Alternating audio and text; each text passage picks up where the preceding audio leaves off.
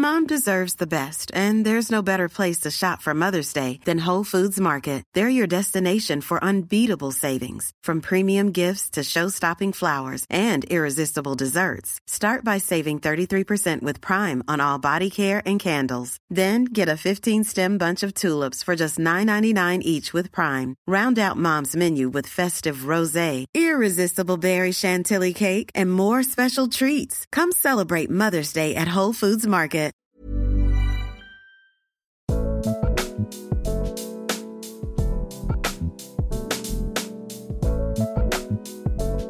Hello and welcome to Changes. My guest today is Louise Kennedy. Louise grew up in Belfast, now lives in Sligo in the south of Ireland. She worked as a chef for almost 30 years before signing up for a writing group in 2014, after which the course of her life changed completely.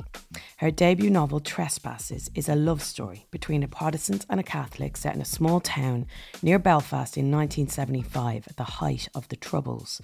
It came out last year and has been a huge success. It was awarded Novel of the Year for a myriad of publications, from the Times to the Guardian.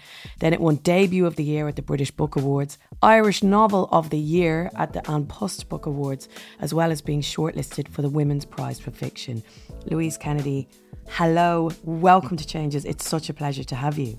Hello, Andy. Thank you very much for having me. Congratulations on Trespasses. Thank you very much. You are now living the life of an international writer. Does it feel real yet? The fact that the book has travelled so far and moved so many people? I don't know. It sort of does and it doesn't. Maybe, at festivals or and stuff like that. Or if I go on the internet, I think, well, geez, I wrote a book. But the rest of it doesn't feel. It doesn't really feel. I don't know. In some ways, it feels like somebody else wrote it. Would you call yourself an author? I mean, obviously, I would call you an author, but I don't know what relationship you have with that word. No, I don't know. I even feel like a wanker when I call myself a writer. So I think I'm much happier with the doing than the being or something. Yeah. It's weird. I never felt like that. I mean, I didn't say I cook, when I used to be a chef and people said, what do you do? I didn't mind saying I was a chef. I think when I was a child, I thought that writers are like magical people or something. And maybe I don't want to presume to say that I'm a writer. There's so many things I want to talk about. You just touched on the fact that you were a chef for 30 years. I think a lot of the people who listen to this podcast will be really inspired by how you came to writing and will want to hear that story. But let's start at the start, if that's okay, and touch on the biggest change that you went through in your childhood. So what was that? The biggest change probably happened in 1975 when, after a couple of bomb attacks on the pub that my granny owned, that my mother worked in it and my uncle worked in it. It was very much a part of my childhood. I was kind of rare to the pub, really. Can I ask what the family was? So you had mum and dad. Would you have brothers and sisters and stuff as well? Yeah, so I'm the eldest. At the time, I was the eldest of three girls. And then after we left the north and moved to the south, my mother had the boy she had long been waiting for. Right. But in late 73, a bomb was planted in the pub and it was discovered and defused. And then in 74, another attempt was made, and this time the bomb detonated. Now, reasonable warning had been given, so the place had been cleared, but the building was damaged. But I think even more than that, there was a message in there that maybe people didn't want it in the town anymore, or were putting this out of business. And can you give us the context of that, Louise, just for those who might not understand? I'm not expecting you to explain the entire history of sectarian Northern Ireland, but in terms of your place and the pub's place, why would they have not wanted you there?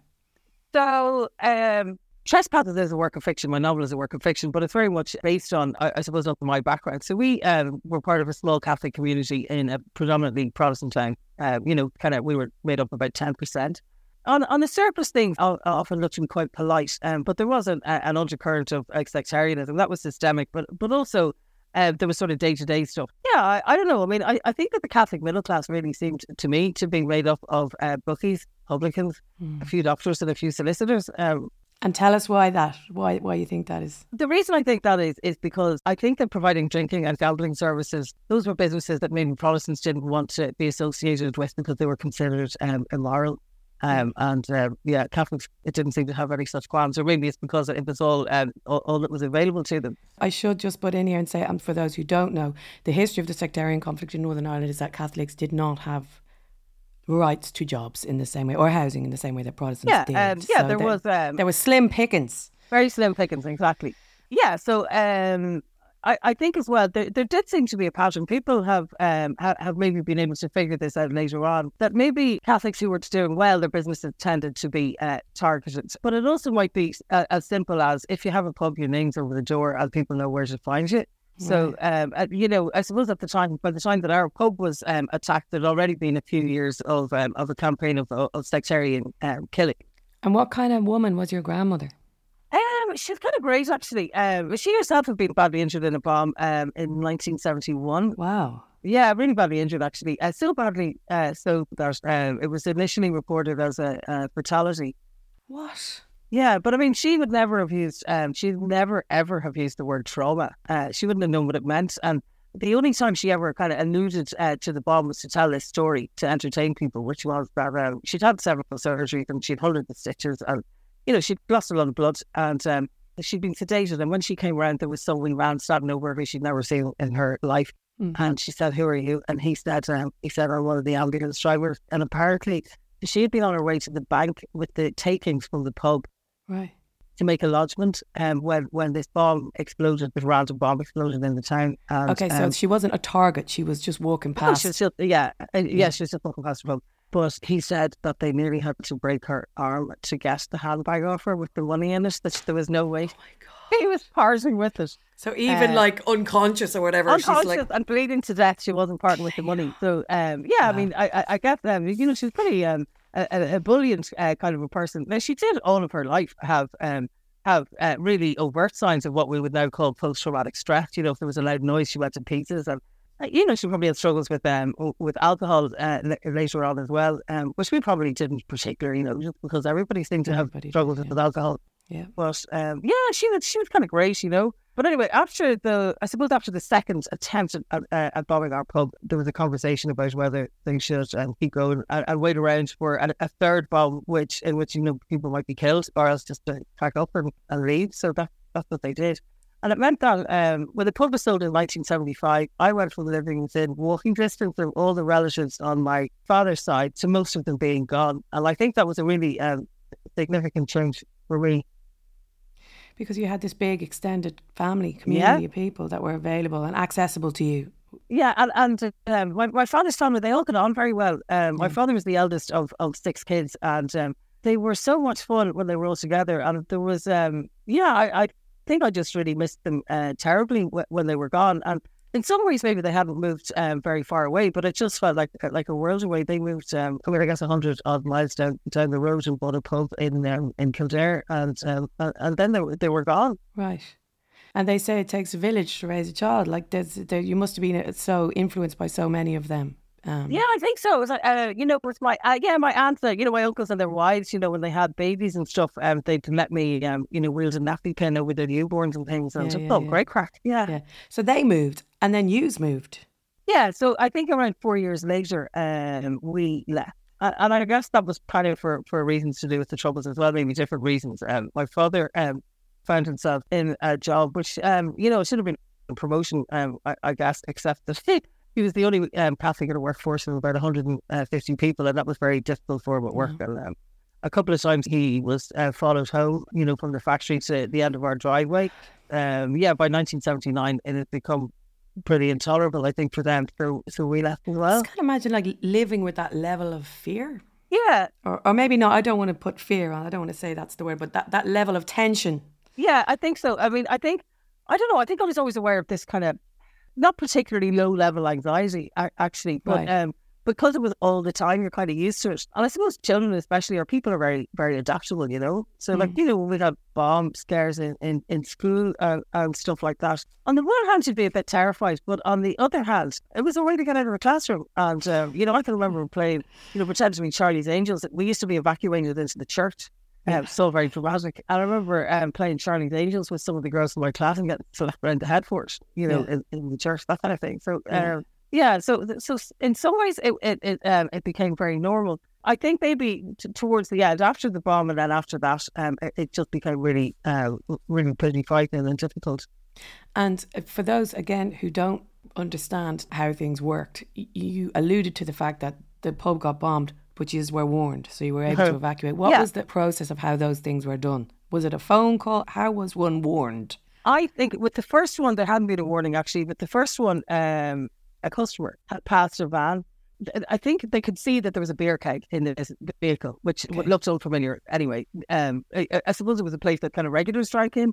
Yeah. And there were wires sticking out of it. So they went in and said, well, that looks like a bomb. So that was, I think there was like 150 pounds of explosives in it or something. And that was defused. And then the second time, I'm not sure actually, I must ask, I'm not sure exactly about the warning. Very often it was a phone call, sometimes to the premises, or it might have been to the police or something.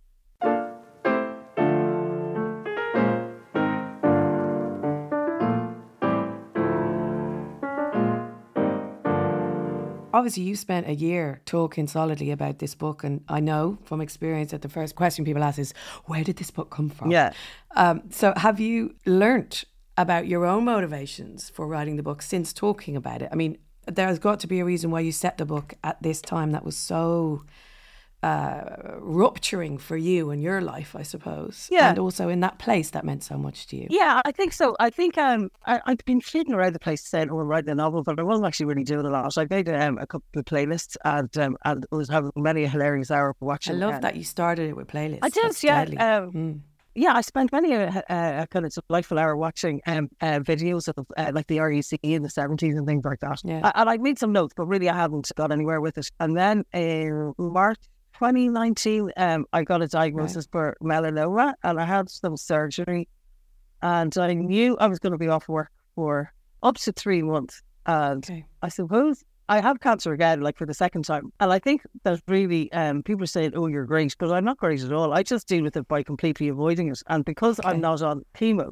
I'm on a different type of treatment. It means that it's possible for me to, you can't really avoid it if your hair's falling out and you're thrown up and stuff, you know. Anyway, I had some surgery, and I spent a couple of days, I think 3 days watching Call My Agent, all 3 series. It was many days, and taking some kind of opioids that they gave me in the hospital. And then I just thought, you have to get in the chair and do something. I had an agent, but I didn't have a publisher or anything, and I didn't think anybody'd ever see it. So really just to kind of stop myself from cracking up and worrying about whether I might be dying or not, I set myself a task that I try and write 1,000 words every day. I also made myself promise, you know, that I wouldn't look back at the absolute drivel I'd written the previous day, because if I had, that would have completely put me off, just to keep pushing forward. Yeah. And also that I'd forgive myself if I flaked the odd time, you know, on account of me being like sick and I'm very worried about myself. So I didn't really feel like I was getting a lot done, but after 11 weeks, I appeared to have about 65,000 words of a draft. Right. That was desperate. It was very poor. And it took a hell of a lot of work to clear it up. I think maybe part of the reason I chose to write this particular story and set it in that time, I thought that I was plucking 1975 out of the air, but that is the year that, you know, that was a year of massive change in my childhood. And maybe, you know, it's a work of fiction, but it is kind of the story of my family or people like us, you know. Yeah, I don't know. I think maybe because I thought I might be dying, that was the story that I wanted to tell or something. It sounds really dramatic that I might be dying. Like, I didn't know that at the time. I didn't know if I was or not. You know, I had to wait for a while to see. So how long did you have to wait? Well, I had to wait until they were able to confirm for me with scans that they figured that they got all the melanoma. And that seemed to be going okay until it became very clear then that they had got all the melanoma about a year and a half later. Yeah, so when it came back, I appeared to be at stage 4 and then ended up, you know, on the completely other course of drugs. And you said you have it again now, or are you in remission? I'm still in treatment. Ultimately, you know, the outlook was pretty poor, but there are these drugs that if they work, they really work. So after 8 months on these mad medicines, I was tumour free. So the optimal time to take this course of drugs is 2 years. I think I'm finished at the end of November. Okay, so not long now. Yeah, I mean, obviously, that was a catalyst for deciding to write a novel, but how else has it changed you, I suppose, this diagnosis? Your outlook, your perspective, the way you live your life, anything like that? I think that I probably would have considered myself to be a very anxious person before I started writing, or maybe the reason that I started writing, I mean, I started writing by accident, but maybe the reason that I took to it or something was that myself and my husband, I'd been a chef, and we had a restaurant for around 7 years, and really within about 6 months of it opening, it was kind of doomed, I suppose. We opened it in 2007, and then by 2008, we were looking at each other going, where the hell is everybody? Just because the economy was so bad. And somehow we managed to limp along for 7 years. And really, I was the complete and utter mess by the time that restaurant closed. Yeah, I'd stopped sleeping and put on the weight. I was on antidepressants again. Oh, this was like a recurring thing from when I was younger. I think maybe when I was about 7 or 8, I started to have like sleeping problems. Oh, like very neurotic sort of behaviour as well. But there were things that other kids in my class seemed to be able to do very easily that I just couldn't do it. And a lot of anxiety. But yeah, I mean, I get myself in a bit of a state before a scan, like a terrible state. Jesus, fucking understandable. But actually, I don't really worry about anything anymore. You don't worry about anything I just don't worry about anything. Wow. I don't care. Anything. Before I had to do readings, when I started writing in the beginning, I would not sleep for about a month if I knew I had a reading coming up. I would be like really shaky and couldn't control my voice. And I would be obviously probably pretty physically shaky as well. And I think my heart would be beating really fast and everything. I don't know what happened to me. I wish I'd actually got over all this when I was in my 20s or something. Do you know what I mean? I wish I hadn't taken like cancer in my 50s to stop me being a mess. But there you go. Such is life.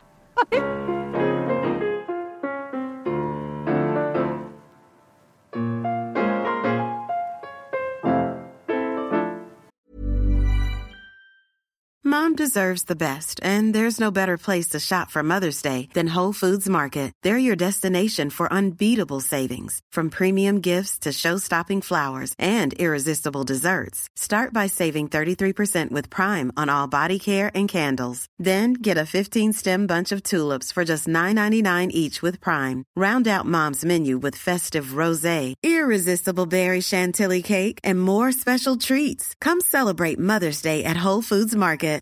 Hi, I'm Daniel, founder of Pretty Litter. Cats and cat owners deserve better than any old-fashioned litter. That's why I teamed up with scientists and veterinarians to create Pretty Litter. Its innovative crystal formula has superior odor control and weighs up to 80% less than clay litter. Pretty Litter even monitors health by changing colors to help detect early signs of potential illness. It's the world's smartest kitty litter. Go to prettylitter.com and use code ACAST for 20% off your first order and a free cat toy. Terms and conditions apply. See site for details. Okay, so you talked about meeting your husband, getting this restaurant, and it kind of being a very exhausting process trying to keep the restaurant afloat. Tell us now about your adult change, Louise, which happened around then, if I'm right. Well, so that was in 2014. At that stage, the restaurant had been, well, I say limping along. I actually don't even know how we stayed open for that long. I think maybe part of it was that if you have a business that's not going well, at least it's known, at least you're dealing with something that you understand. But I think there could be a lot of terror around what happens if I stop.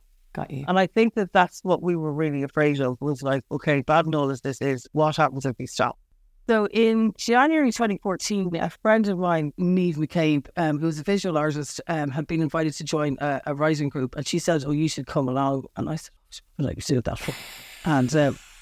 And she kept sending me text messages all day. And why do you think she targeted you for that? I have no idea. I honestly have no idea. I have no idea. Maybe she thought. She certainly knew that I was like going around the bend, and maybe she thought that I just needed to do something completely different. Yeah. And so I went along with her, and it was shocking. Actually, the first meeting.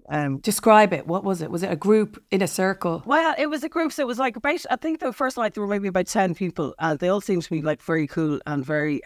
Like pretty much everybody there seemed to have been involved in some form of creative practice except me. Okay. And I honestly didn't think that cooking counted, but I think now that it probably does. So they were saying things like, "Oh, I have like a chapbook of poems, and I'd love help with editing it," or I'm trying to write a memoir, or somebody was halfway through a novel, and then it came to me, and I was like, I'm here because Niamh made me come. And I was like, pierced in the face, completely mortified.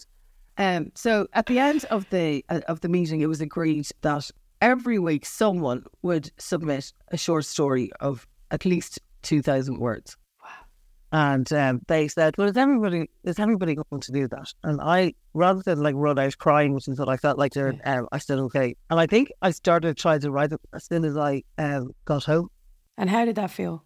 I I can actually distinctly remember opening. I didn't even have a computer. I mean, eventually, when I did write the story, I had to borrow my daughter's laptop that she bought with her communion money. I'm a terrible mother. I shouldn't have let her buy a laptop with her communion money. But anyway, and it had like Hello Kitty stickers all over it and everything. And oh my God, I mean, probably by the end of the first paragraph, I just thought, okay, I don't actually give a shite what happens to that business or anything else in this house as long as I can just keep doing this. Oh my God, what was the story? I mean, I think there might be something to do with my relationship with language. I should probably have apologised at the outset because you introduced me as somebody from the North. And I am somebody, who grew up in the North.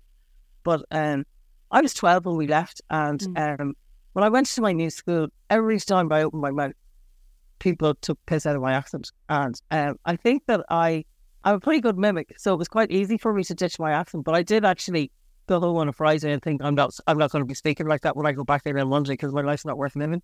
Yeah. So I did actually ditch my northern accent over a weekend, which was a bit shameful. The reason now is that when I'm reading from Trespasses, I have to put on a Belfast accent. I heard an inflection when you were talking about Trespasses earlier. I heard inflection. I heard it coming through. I heard it creeping in and then it creeped out again. Yeah, it might do that a bit. Yeah. My children say when I'm annoyed that I sound very Belfast. That must be charming for them. Yeah, with me golden upstairs after with a Belfast accent. But anyway. Yeah. So was the essay about that? About language? About no. So one worry that I think that my spoken voice doesn't really resemble what the voice in my head. Yeah. But when I write, the voice is it's the voice that's in my head, and it's northern. Wow. I think that's it. Which sounds bonkers. Not at all. I feel more like myself when I'm writing than when I'm speaking. So when you read it back, you recognised yourself in a way that you don't when you talk, or more than when you talk. I think so. Or maybe just when I was doing it, I just feel more closer to myself, whatever that is or something, when I'm writing than I do when I'm speaking or moving around the world in other ways. Yeah. So it kind of felt like coming home a bit. Yeah, it did. I think it did. And maybe there's something as well about a friend of mine reckons that it has something to do with the different parts of your brain that you're using or something like that. It's whatever part of the brain we're all running away from lines or something. Right.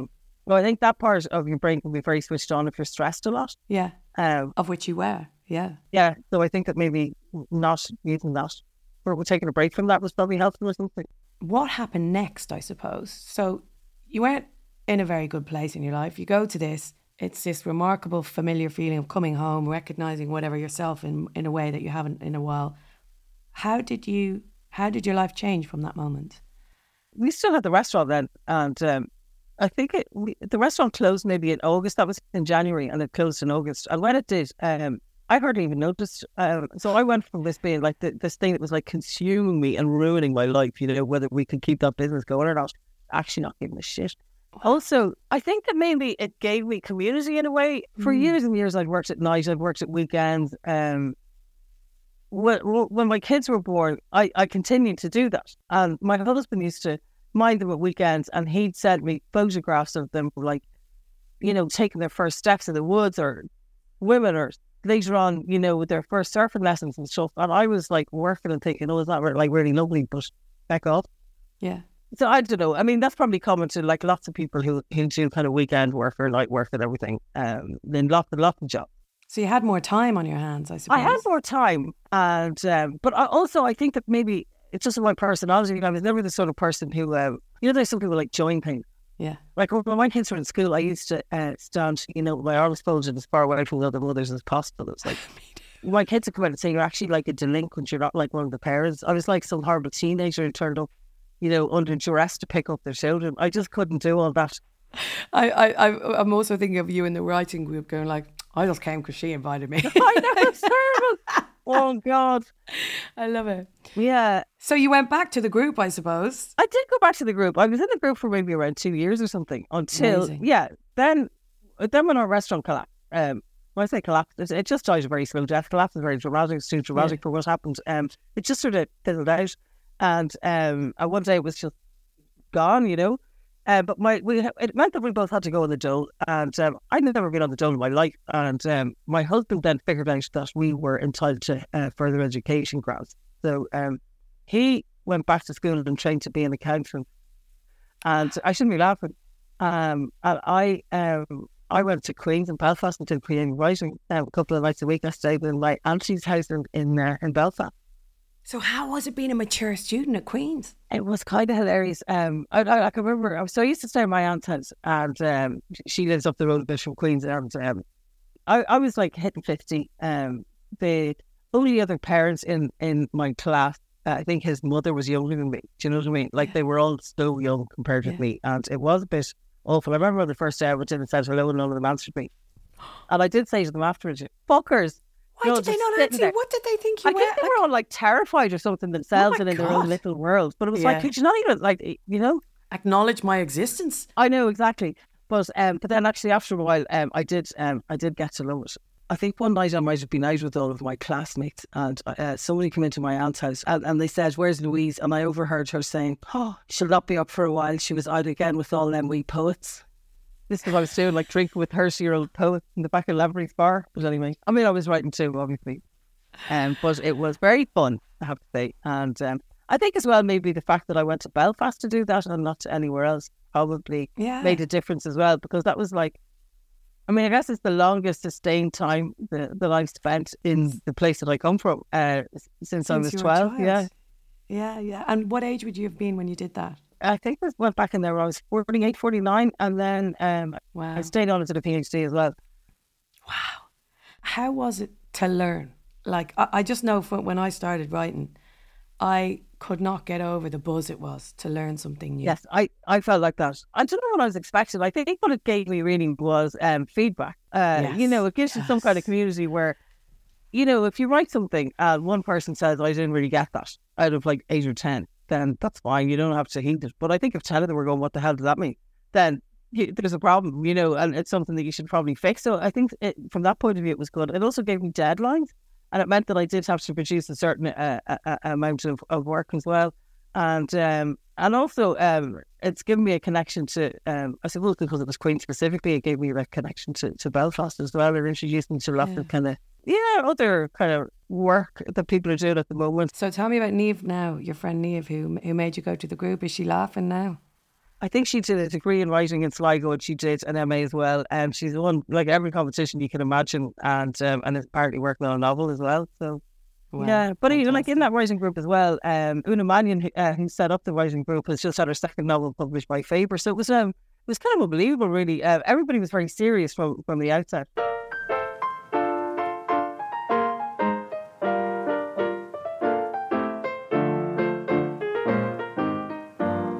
I suppose you weren't expecting this change to go to this writing group and for it to completely, change the course of your life.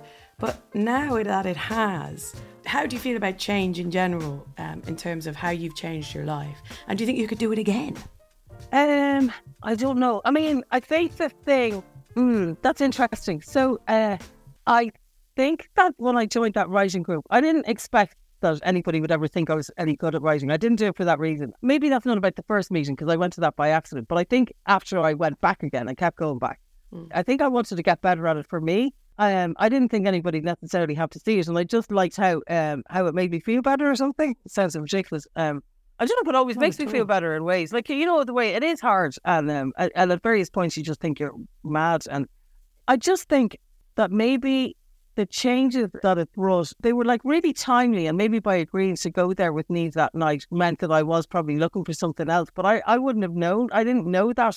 I don't know if I could have such radical changes again. We had Prue Leith on this podcast, and she firmly believes in having a revolution in your life every 20 years, like changing everything. And I mean, you've done that. Well, you did the 30 years with the chef, but you kind of have done that. So that would mean that maybe that when I'm 70 or something, there might be another round of changing. That's kind of scary. But I kind of think it's exciting too, no? Yeah, maybe it's like, okay, maybe it is, yeah. Just the fact that it's possible. I'm tired. Just the fact that it's possible, I know. Well, it is possible, that is for sure. Yeah. Okay, change you'd still like to make or see? Last question. Oh, I'm getting a bit fucking sick of having cancer now, to be honest. I mean, I'm not like really sick or anything, but sometimes I am a bit. It's like the first phase of treatment caused my endocrine system to go haywire, so I have to take lots of drugs for that for the rest of my life, and that's a bit of a pain in the arse. Does that affect your day? Like, does it affect your existence? Well, it can, but I think I'd like to not be in treatment. But then I think once you have cancer, you're just like a cancer person for the rest of your life because it's always a thing. Like, you're always going to be scanned. There's an awareness of it, even if you are in remission. Yeah, I think there is.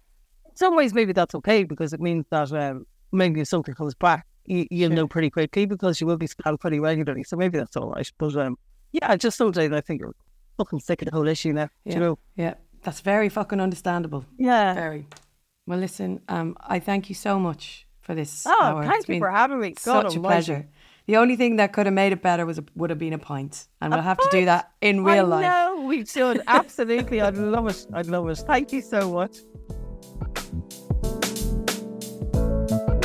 Do please rate, review and subscribe to Changes. It is so appreciated. And if you fancy sharing it on social media too, that would be amazing. The more people we can get listening to these episodes, the better. We want to tell our stories far and wide. Changes is produced by Louise Mason through DIN Productions. Thanks for listening.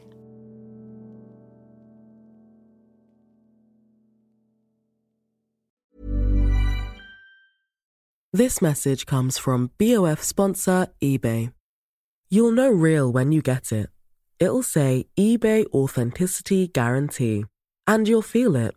Maybe it's a head-turning handbag, a watch that says it all, jewelry that makes you look like the gem, or sneakers and streetwear so fresh every step feels fly.